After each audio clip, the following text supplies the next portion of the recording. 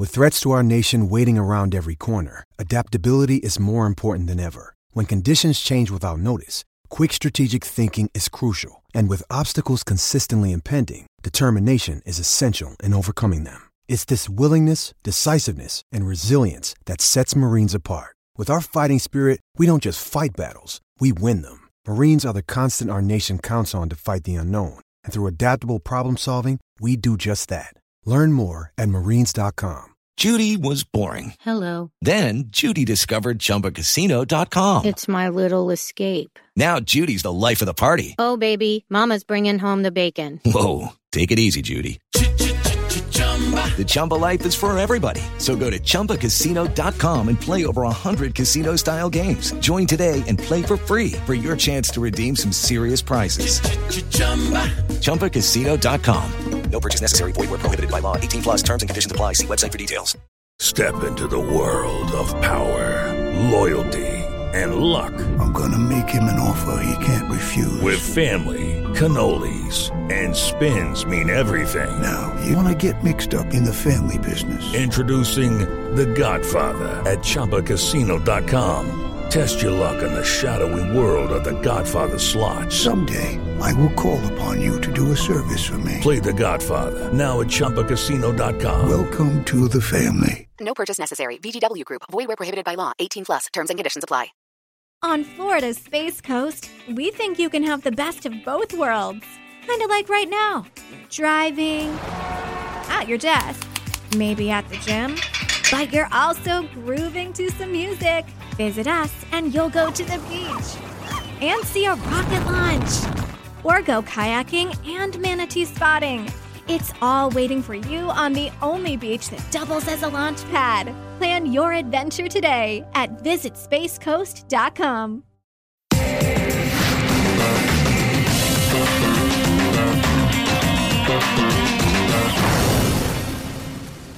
Hello, everyone, and welcome back to the Cricket Unfiltered podcast. I'm your co-host, Andrew Menzel. Joining me, as ever, is Paul Dennett. Paul, how are you? G'day, Manners. G'day, Jalisa. I'm good. I'm very happy to be here. I'm happy we're all back together. I probably ruined your introduction there, Manners, but I've been enjoying the cricket. And, as things stand, looking forward to watching final conclusion of the match tonight between England and the West Indies. No, you have not ruined my introduction at all, Paul, because this is like a test for Jalisa. When we had Trent Copeland on the show, there was this smoke alarm in the background, and I spent the whole time taking out the chirps of the smoke alarm in the editing process. So the reason I introduced you first, Paul, is if I'd heard that chirp, Jalisa would have been out of here. But Jalisa, have you fixed the smoke alarm? The smoke alarm's fixed, but I have to say it had been going on for a alarming, like the pun, number of weeks before that podcast. And I had actually just learned to block it out because my ceilings are really high and I just didn't want to deal with it. So that was the only reason I eventually fixed it, because you were giving me a lot of shit about it. Yes, well, thank God you have fixed it, because this would have been a very short appearance from you. There's nothing like they're trying to take out that chirp every 30 seconds. It's just like, oh. Anyway, we got there in the end.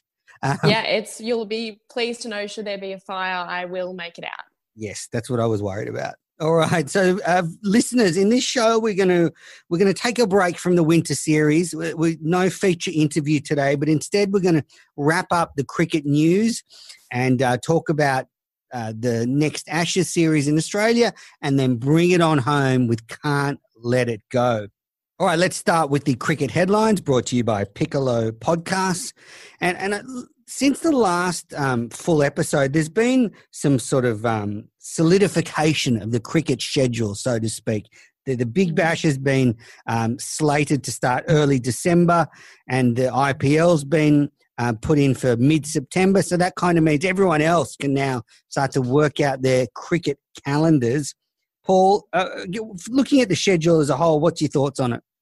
Pretty full on. If you were a player that was going to be playing in all of the formats, cricket is always full on. But when you throw in the additional bubble requirements and quarantine requirements, then for some of them, they're going to have an epic kind of 6 months. Look, we've got the September tour to England, which may well mean that they have to leave a couple of weeks before to get into quarantine. That segues for some of them straight into the IPL, then straight back to Australia, potentially the Afghanistan test, then the tests against India.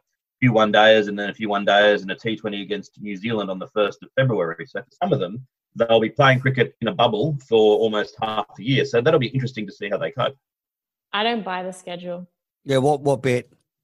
I just can't see that how you're going to be able to put them into quarantine and expect them to perform back to back like that. And I think when I was talking to Josh Hazelwood a few weeks ago, I didn't realise, because I have never played cricket, obviously, but I didn't realise that he was really strong on the fact that the bowlers are going to have to be able to keep bowling in quarantine. And I didn't realise that even 2 weeks would be so detrimental, but he was really strong on that. He said, no, we're going to have to, otherwise everything we're doing now is not going to be, we're going to lose that condition. And I just don't think you're going to be able to keep putting them in quarantine, have them out of quarantine, in quarantine, out of quarantine. I have to say I'm a little bit concerned that, and maybe there's more going on behind the scenes, but I'm a little bit concerned that Cricket Australia aren't prepared enough for this, because I just look at the NRL took literally months to get back up, and we had Peter V'landys, and I know we've got a few international listeners, so just to quickly explain, the NRL is the rugby league competition in Australia, and Peter V'landys is the chairman of the rugby league, and he pretty much got sport back going back up in Australia. Cricket Australia needs some really good leadership right now, and they seem to be infighting, and there seems to be all these issues around the board and disagreements, and I really hope that there is a lot more going on behind the scenes that perhaps we know, because otherwise I can't see getting those cricketers out of Australia, then into Australia, out into a hotspot, and then back in. I'm not convinced that they're going ahead. That's an interesting point. I hadn't thought of that, but I think you're right, because we've seen it with governments that there's been, for all the best will in the world, governments have made mistakes in this unprecedented time. We even saw it in England, where the arrangements over there were, really, really good. Yet Jofra Archer, because they didn't have a coach to take the players between Southampton and Manchester, Jofra Archer was able to go home and potentially put the entire tour under threat.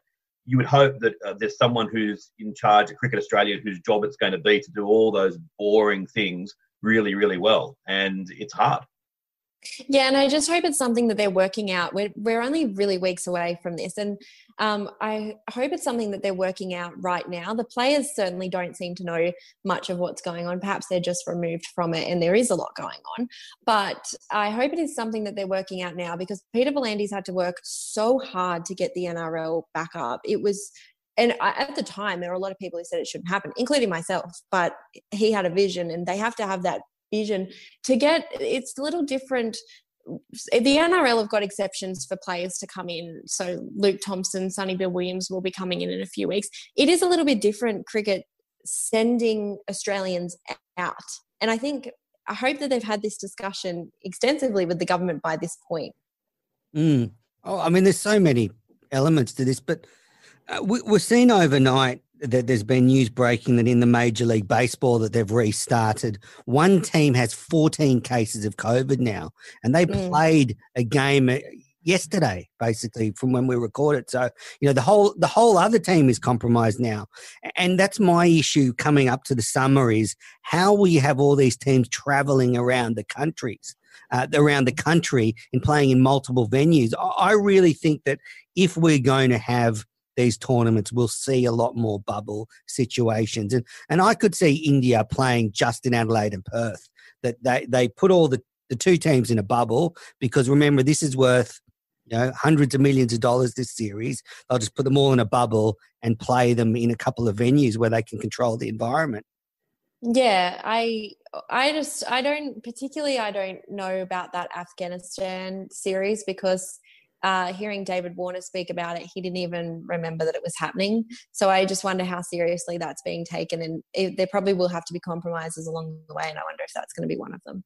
Yeah, well, I think that's very doubtful with you take into the consideration having to quarantine the Australian players, getting into Perth, that's going to be an issue. So, yeah, there's so many moving parts, but and the other one is the Big Bash. They play 61 games. Can you see 8 teams traversing the country at the moment? I mean, they're Not at going the moment, but you would hope that by the time that the Big Bash starts, I mean, if Australia at the moment existed solely as Western Australia, South Australia, and Tasmania, for example, then I could see it happening because those states are basically free of it. It's Victoria that's the problem, and to an extent New South Wales. If we could both get it get things under control, we could get a situation as they have in New Zealand, where life, apart from lack of international tourism, has basically returned to normal. That's the goal. Yeah, you just have to have a vision now, and you have to be working on it now because otherwise it's too late. Yeah, I think they are working through a variety of situations and solutions.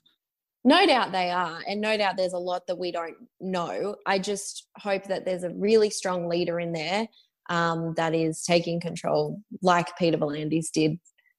Lord Peter got split up back in Australia.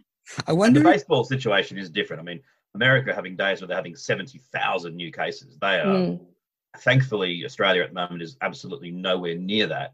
And England, which is not as good as Australia, has been very, very insistent on that bubble, which is easy to do when you've got two teams. A lot less easy, as you're pointing out, when you've got all the teams in the Big Bash. What about the idea of playing the Big Bash in two divisions? So say, quite simply, you were to put New South Wales, the two Sydney teams and the two Melbourne teams in one division, keep them together, and then you play the other four teams in another division. So have a risky Corona conference and a non-risky Corona conference. Exactly. Maybe. If you come last in the non-risky one, you get relegated to the Corona state.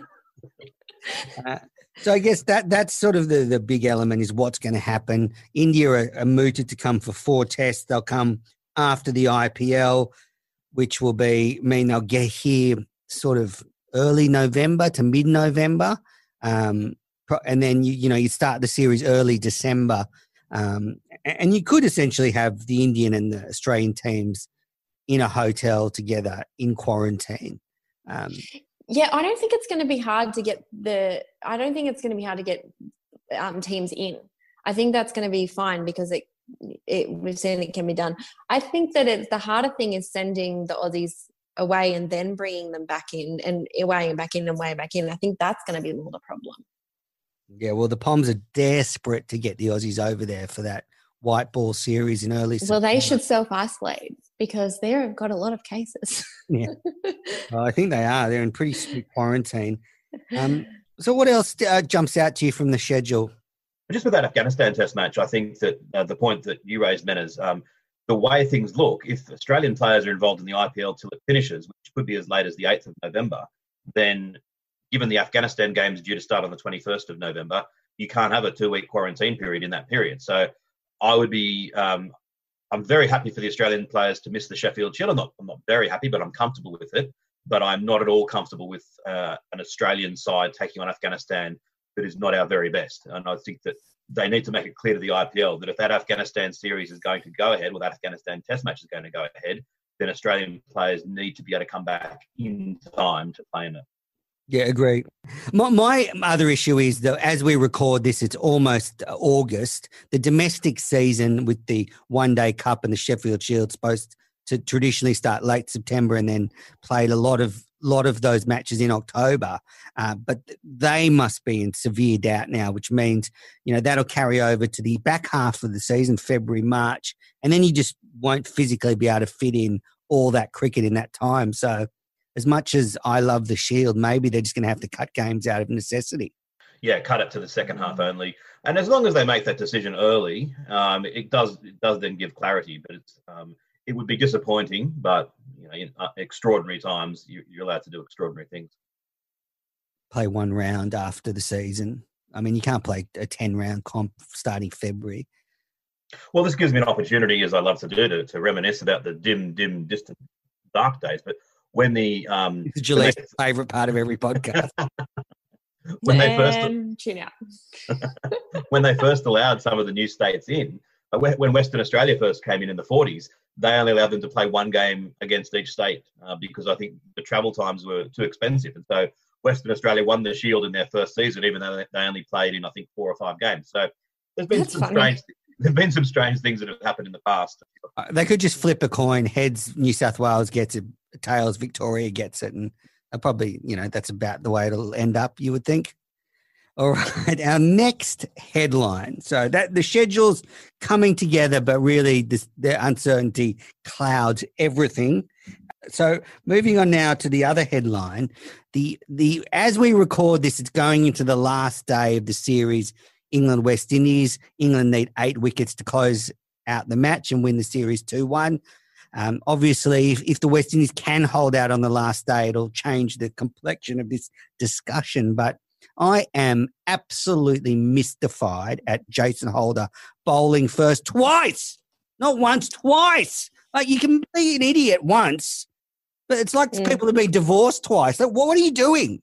Isn't it that saying that if you are thinking about bowling or batting, you think about bowling and then you bat? Exactly. That's exactly not word for word, but we get the idea. I couldn't remember word for word. I don't read a script.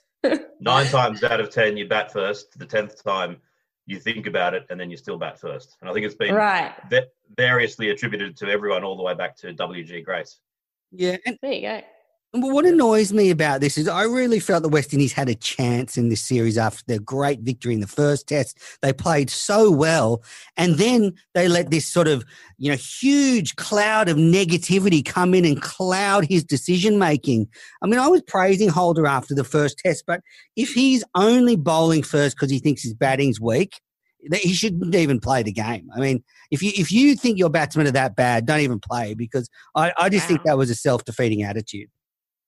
I don't agree. I think that he probably should have batted, but you've got to play the cards that you're dealt. And the fact is, his batting isn't all that good. He can't just suddenly say, as a matter of pride, I'm not going to turn up. You've got to be. Why would you add scoreboard pressure then to your batting lineup? You're going, okay, so not only are you that good, let's put you out there and you're chasing 400. Well, that wasn't what his intention was. His intention was to say, well, first of all, Ben Stokes got a lot of criticism for batting first in Southampton. And, that second test match, I think that the West Indies bowlers kind of let him down. They beat the bat numerous occasions, a couple of nicks. The game, the complexion of the game could have been very, very different. I'm always cautious about the fact that we can make our opinions very, very heard very early or not at all, and in hindsight. They're the ones that have to do it. And I don't know.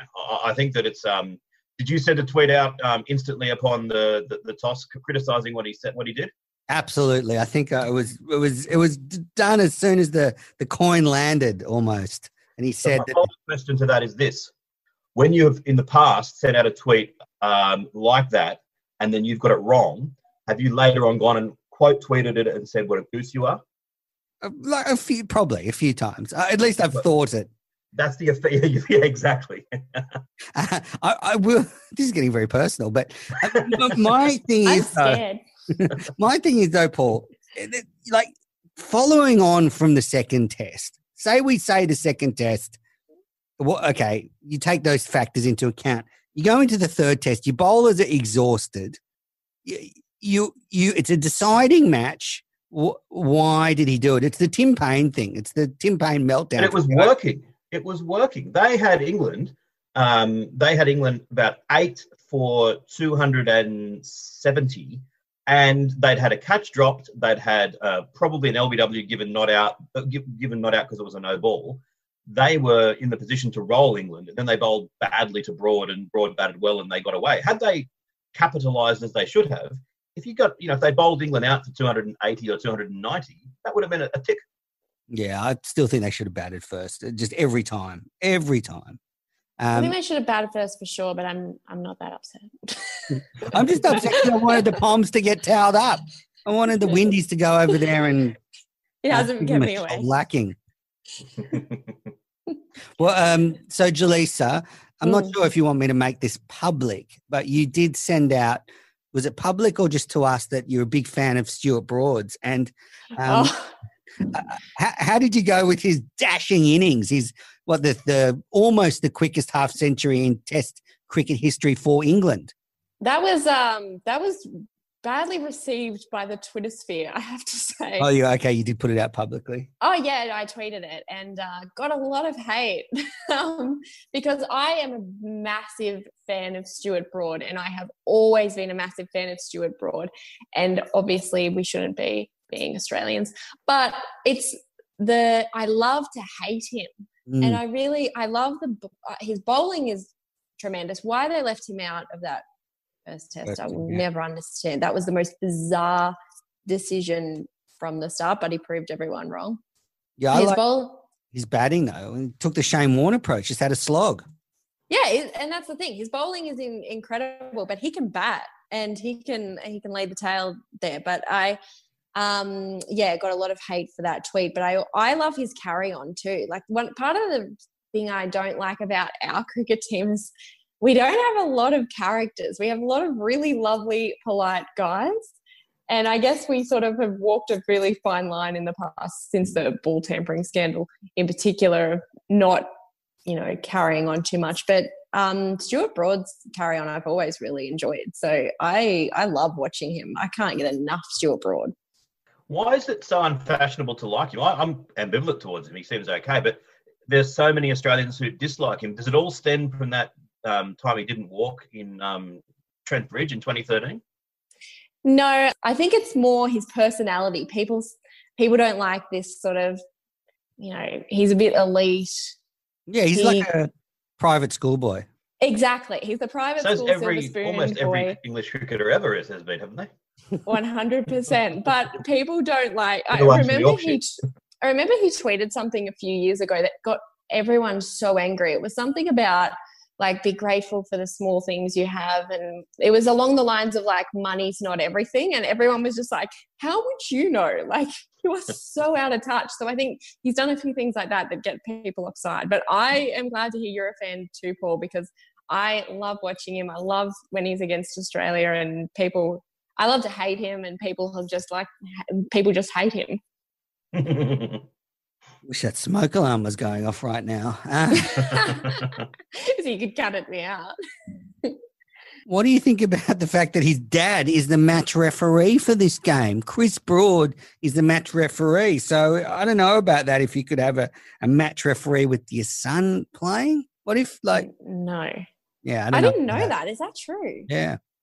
That seems silly. I mean, I understand that it's harder because of COVID restrictions, but I didn't even want there to be non-neutral umpires. And I think the umpires have done a very good job, but I just don't like the potential for controversy that the perception of bias creates. Well, what happens if Stuart Broad went crazy and had to be hauled in front of his dad? It just seems, they could get someone else to do the job.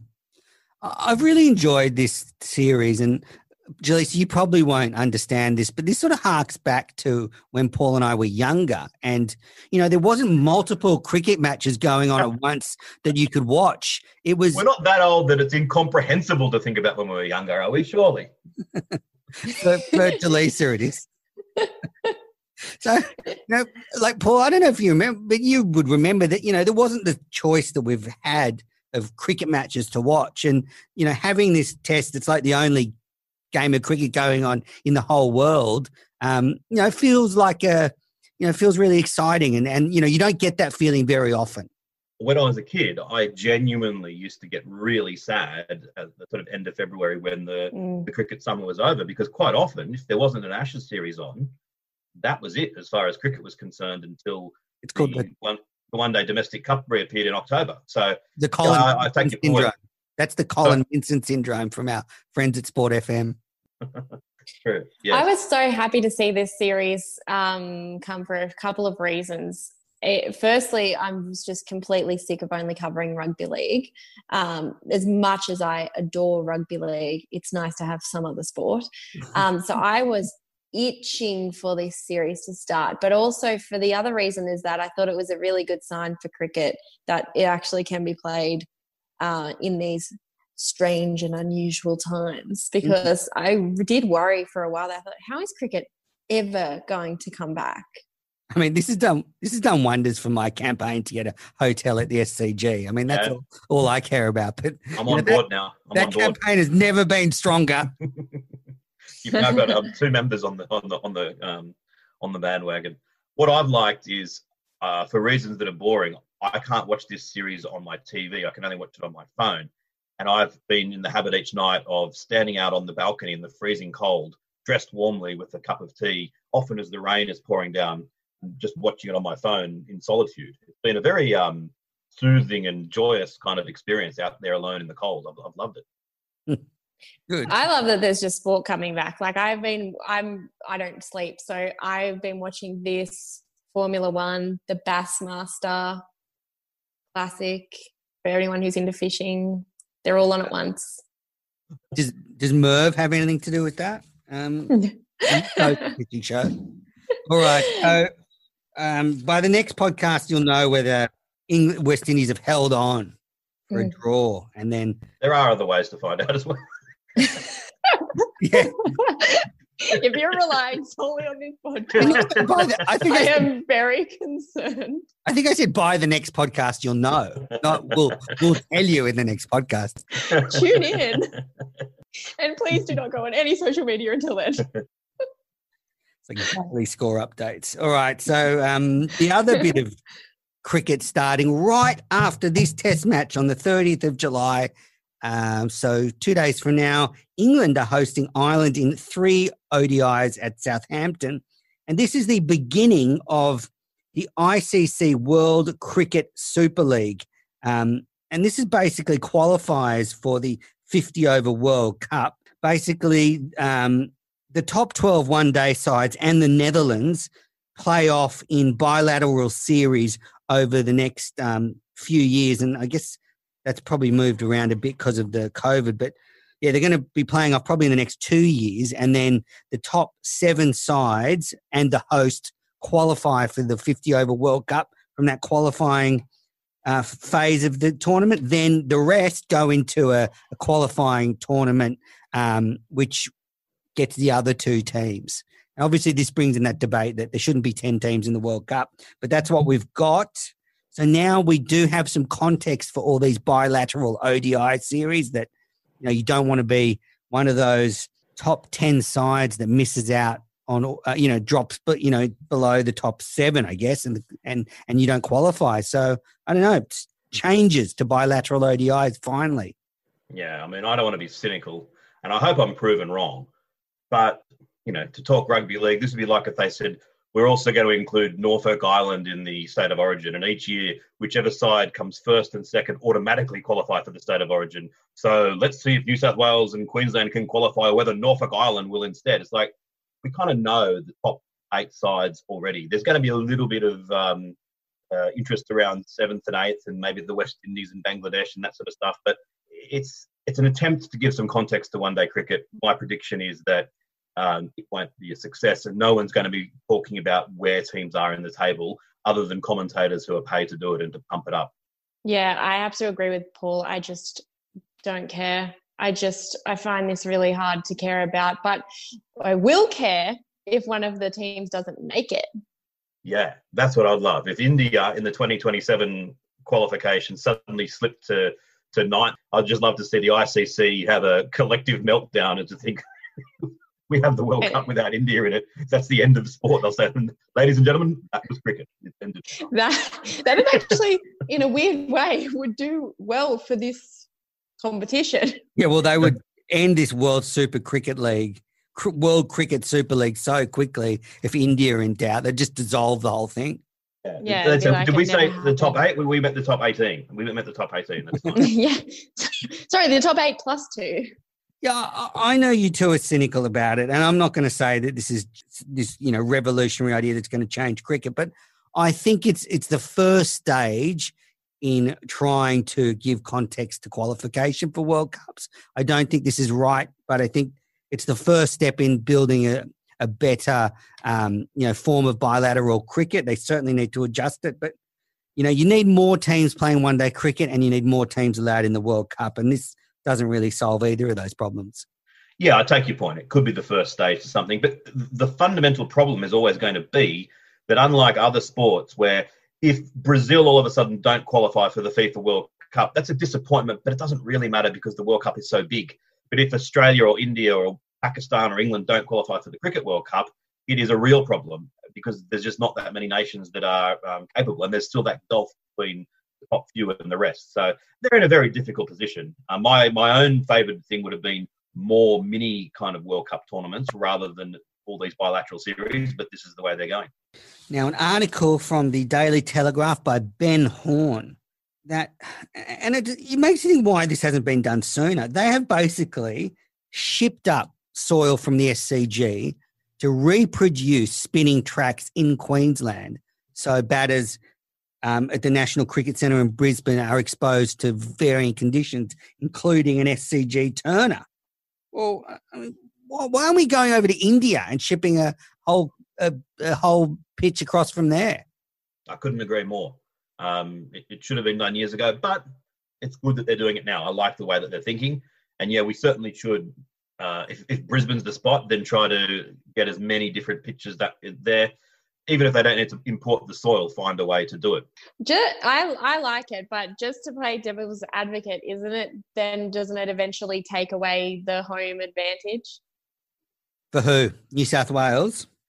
No, I meant if you were saying if you were going to bring soil from India. Yeah, you'd have to steal it, Julie. So there's no way to give it to us. It'd be a heist. Or even if you, yeah. We need the soil for a golf course.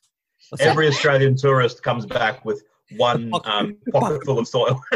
Yeah, exactly. I think that we should do that. Yeah. Like, have you ever seen The Great Escape, Jaleesa, where they have anyway? I have no idea what that is. Paul got it. It could be like the Shawshank Redemption. But instead of tunneling out of you don't know that one either? I'm not a big movie goer. I watch sport and weird documentaries. If you want to talk about Tiger King, then I can talk to you. All right. Well, that was the cricket headlines, not the NRL headlines, as you may have thought. That was the cricket headlines. We're going to take a quick break, and then we'll be back with David Warner. I spoke to him earlier today, and have a listen.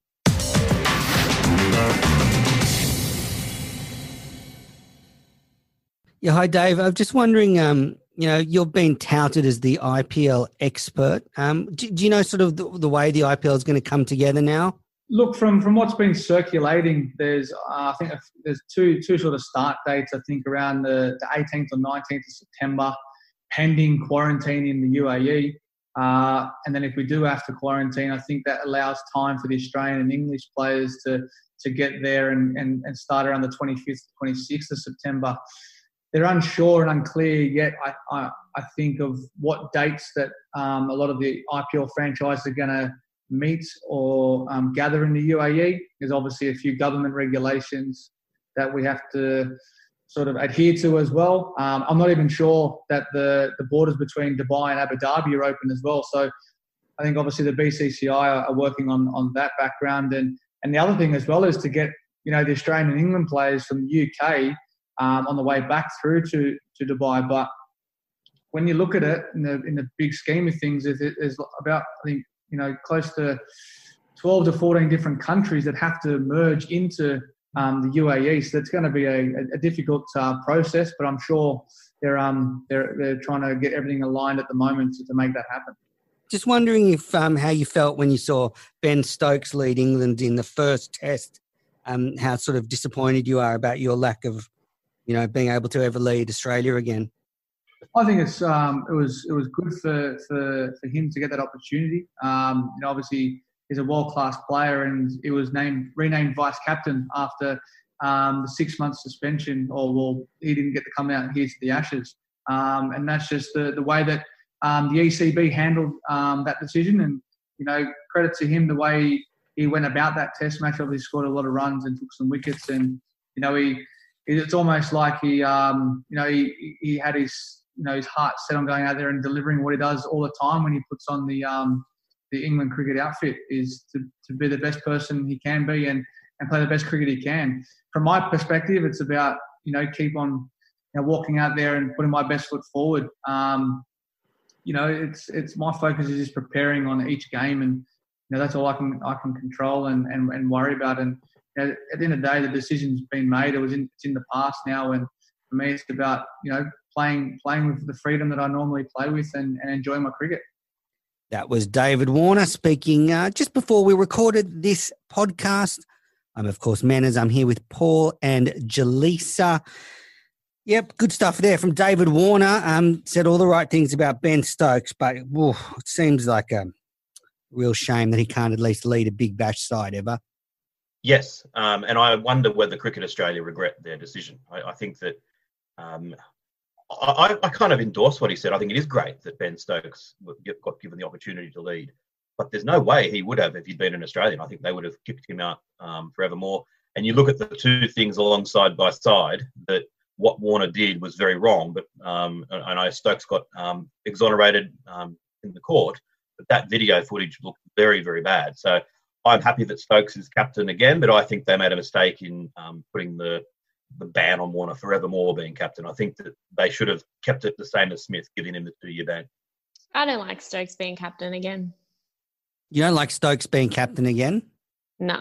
So you think Warner and Stokes, no captaincy? I think when you compare the incidents side by side, I think Warner's is the lesser. But I just think captaincy is far more than what you do on the field. It is a representation of you and your cricket team and your country and whatever team you're leading. And I think you have to be a very clean skin to have it. I think it's a massive privilege. Yeah, I mean, and that video of Stokes decking someone is there for all to see. Whether it was horrific. And Paul's right. If that happened in Australia, you'd be struggling to get back in the team. We have such high standards here. Yeah, and I would be happy with both of them being captain. I certainly think it's harsh on Warner that he can't be. Now, Jaleesa made the point earlier in the show that there's been a lot of speculation about why Stuart Broad was left out of the first Test match. Plenty of people have actually said that it's with a view to the Ashes, which sounds incredible to me, because why are they thinking about something that's not due for 16 months? But it shows the extent to which England are focused on the Ashes, and the narrative is they don't think that Broad is likely to be in the Ashes in Australia. They really want Wood and Archer to get as many overs underneath their belt as possible. And so it got me thinking, what is the situation like if the Ashes, the Ashes are 16 months away? How are England standing? And I want to make the point that with the exception of that famous victory in 2010-11, where they towed Australia up, no question, 3-1, 3 innings victories, their record in Australia this century is cataclysmically, gargantuanly awful. They have played 20 Test matches for 1 win, 1 draw, and 18 losses. If it was any other side, we would have said to them, sorry, fellas, you're back to 3 Test series in November. You'll be out of here before we even switch in summer, like we've done with the West Indies. So as things stand, are England going to once again get belted? I guess for me, Paul, what stands out for me with this English side, if it remains roughly as it is now, is the match winners that are Ben Stokes and Jofra Archer. That they have the ability to blow a couple of games open. And we saw Archer's influence in the series over in England last year. It was pronounced.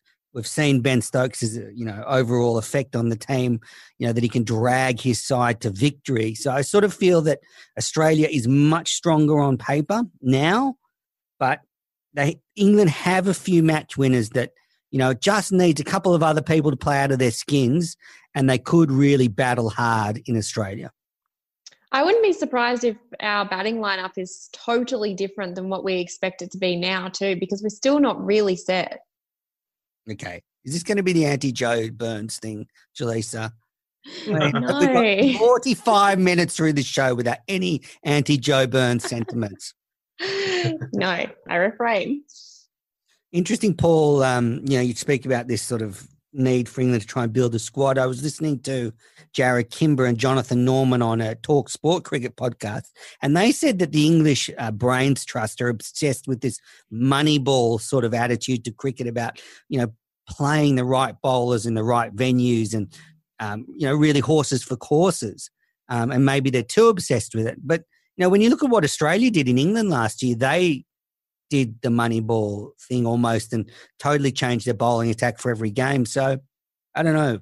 They could go either way with it. I object to the use of Moneyball in that way because Mark Taylor did it a couple of years ago when he sort of had his little algorithm of Moneyball for T20 cricket. And it was basically like their batting average plus their bowling average, or something that was, the actual Moneyball. It's highly sophisticated mathematics. It's a bit more than, we better play an extra spinner in Sydney. It's like it's quite sophisticated stuff. So, what are your tips for the Ashes in 2021-22? I think it's way too early to say. I think Australia is the strongest side at the moment.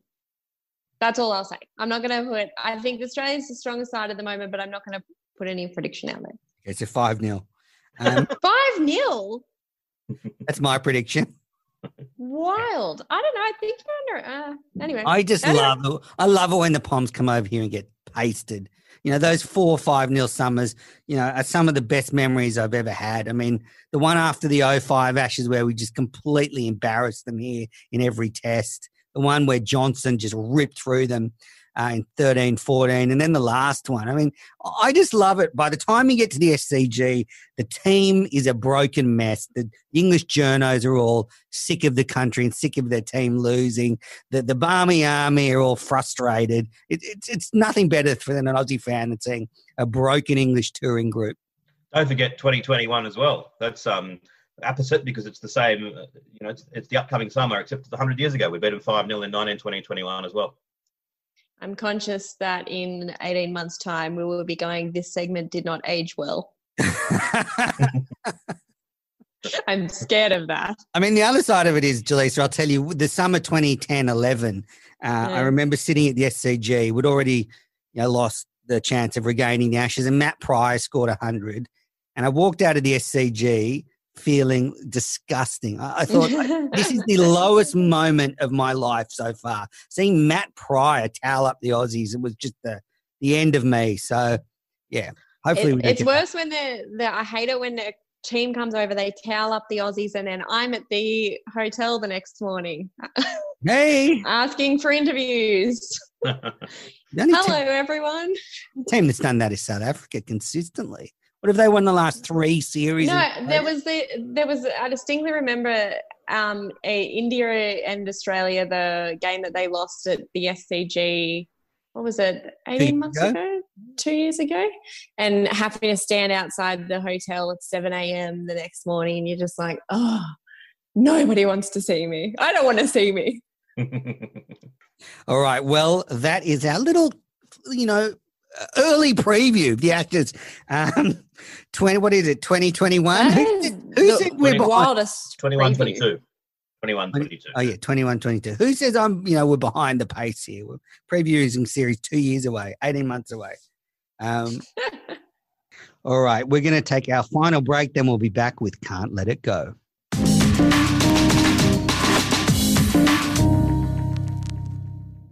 And we are almost at the end of this episode of Cricket Unfiltered. Just remember, you can find us on social media at Oz Cricket Pod. That's AUS Cricket Pod on Twitter and Instagram. You can also head to our YouTube channel, Cricket Unfiltered. We're doing a weekly live show there, so that's there for you to watch all week. You don't have to watch it live. It stays there all week, so go to YouTube and punch in Cricket Unfiltered.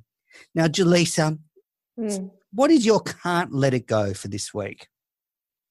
My Can't Let It Go for this week is Rakeem Cornwall. The slip that he took the catch that he took in first slip to dismiss Birds, it was quite a funny catch because he took it one-handed, and I think he even looked like he was a little shocked that he took it. And I enjoyed it. I enjoyed his reaction. I enjoy everything about that man, and I think a lot of people do too. It seems to have got a bit of a cult following. Absolutely, one of my favourites. Now, Paul, what's your Can't Let It Go? Mine is just that, yet again, I have seen the instance of where a side is dominating, as the West Indies were in the first innings of this third Test match. They'd taken 4 wickets for hardly any. The ball was on a string. They could have taken even more wickets. Stuart Broad comes out, starts playing a couple of shots, and rather than saying, we have been making the top order batsmen's lives impossible, let's just keep on bowling sensibly with a good attacking field. They pushed the field back. They bowled short. They bowled full. And the next thing you know, with great skill and some luck, Stuart Broad has hammered 60. And that was the moment that really the game was taken out of reach of West Indies. And this is not to criticise the West Indies per se. It's to say that every cricket side in the world just seems to be addicted to this, that they just can't realise that when the tail ender starts playing attacking shots like that, you don't need to bowl bouncers and send the field back. And it just does my head in. I just can't understand why it's the way it is. Yeah, that is frustrating. The thing about Stuart Broad is, didn't he take a leaf out of Shane Warne's book? And he, at the end of Warney's career, he decided to just go out and slog all the time. And I think Broad has taken the same attitude now. Just go out there and just start smashing everything. And it seems to have worked because, since he's been hit in the head, I think he was hit in the head in 2014, he's never really been the same. So he may as well just go out and swing hard and hope it goes a long way. Absolutely. And I think that's the key, that you want in tail end batsmen, the ability to defend well when there's a specialist out there, and the ability to hit long and clean when the opportunity presents itself. And there's no future in playing like a top order player when you don't have the ability to do so. But when you can hit a long ball, you're scary. You'd almost say to the West Indies, who you're more scared of with the bat, Stuart Broad or Dom Sibley, and they probably say, well, Sibley's not going to hurt us, but Broad might. Sibley will bore you to death. All right. My can't let it go is the return of tournament cricket. Just on the horizon. The Caribbean Premier League kicks off on the 19th of August, only a few weeks away. I can't wait for some action-packed T20 cricket. I think they're playing it all in one island in the Caribbean, maybe Trinidad. I'm not sure if that's confirmed, but yeah, they're looking at playing in one island. So in a few weeks, we're going to have the first T20 tournament back. That'll lead into the IPL. That'll lead into the Aussie summer. That'll lead into non-stop cricket again. Cornwall actually has some great batting highlights on YouTube playing in the Caribbean in that league. He's got a first-class century, Cornwall. He's incredible. All right, well, I think we should wrap this podcast up. Thanks so much for joining us again, Jaleesa. No worries. Can I give you a fun fact before I go? Yeah.